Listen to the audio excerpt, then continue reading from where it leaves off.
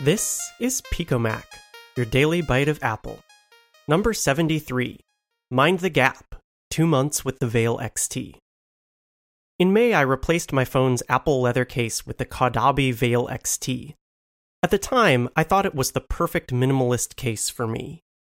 My Apple case lasted over a year before I found it necessary to review its deterioration. Unfortunately, with the Veil, that's taken just 2 months.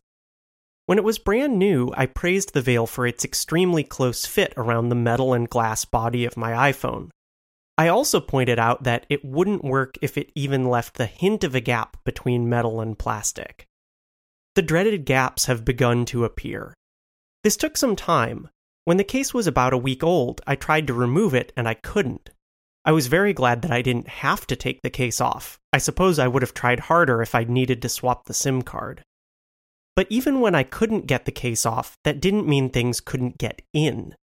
Since I got the near-transparent frost color, I could see every bit of pocket lint that worked its way between the Veil and my phone. It reminded me of the white USB keyboards that Apple shipped in the G4 era, which were notorious for accumulating dust, crumbs, and worse, especially in shared settings like computer labs. This past week, I gave in and took the Veil off to clean underneath with a microfiber cloth on the phone itself, and a wet tissue inside the corners of the case. It was overly easy to remove, as I expected from the visible gaps at all 4 corners. It's as if through use the case has simply expanded, leaving it saggy and wobbly around the unchanged iPhone body. I'm not upset with my purchase of the Veil. It was inexpensive and still offers some basic protection. Most importantly, it eased me back into using a nearly naked phone again. When the day comes that the Veil is unusable, I'll remove it, but I likely won't replace it. I've successfully relearned all of the key techniques for operating an iPhone that can't withstand a drop. Cautious transitions from one hand to the other, not using the home button as a pivot point to rotate the phone 180 degrees, always grasping the sides tightly and leading with my index finger when sliding the phone into my pocket.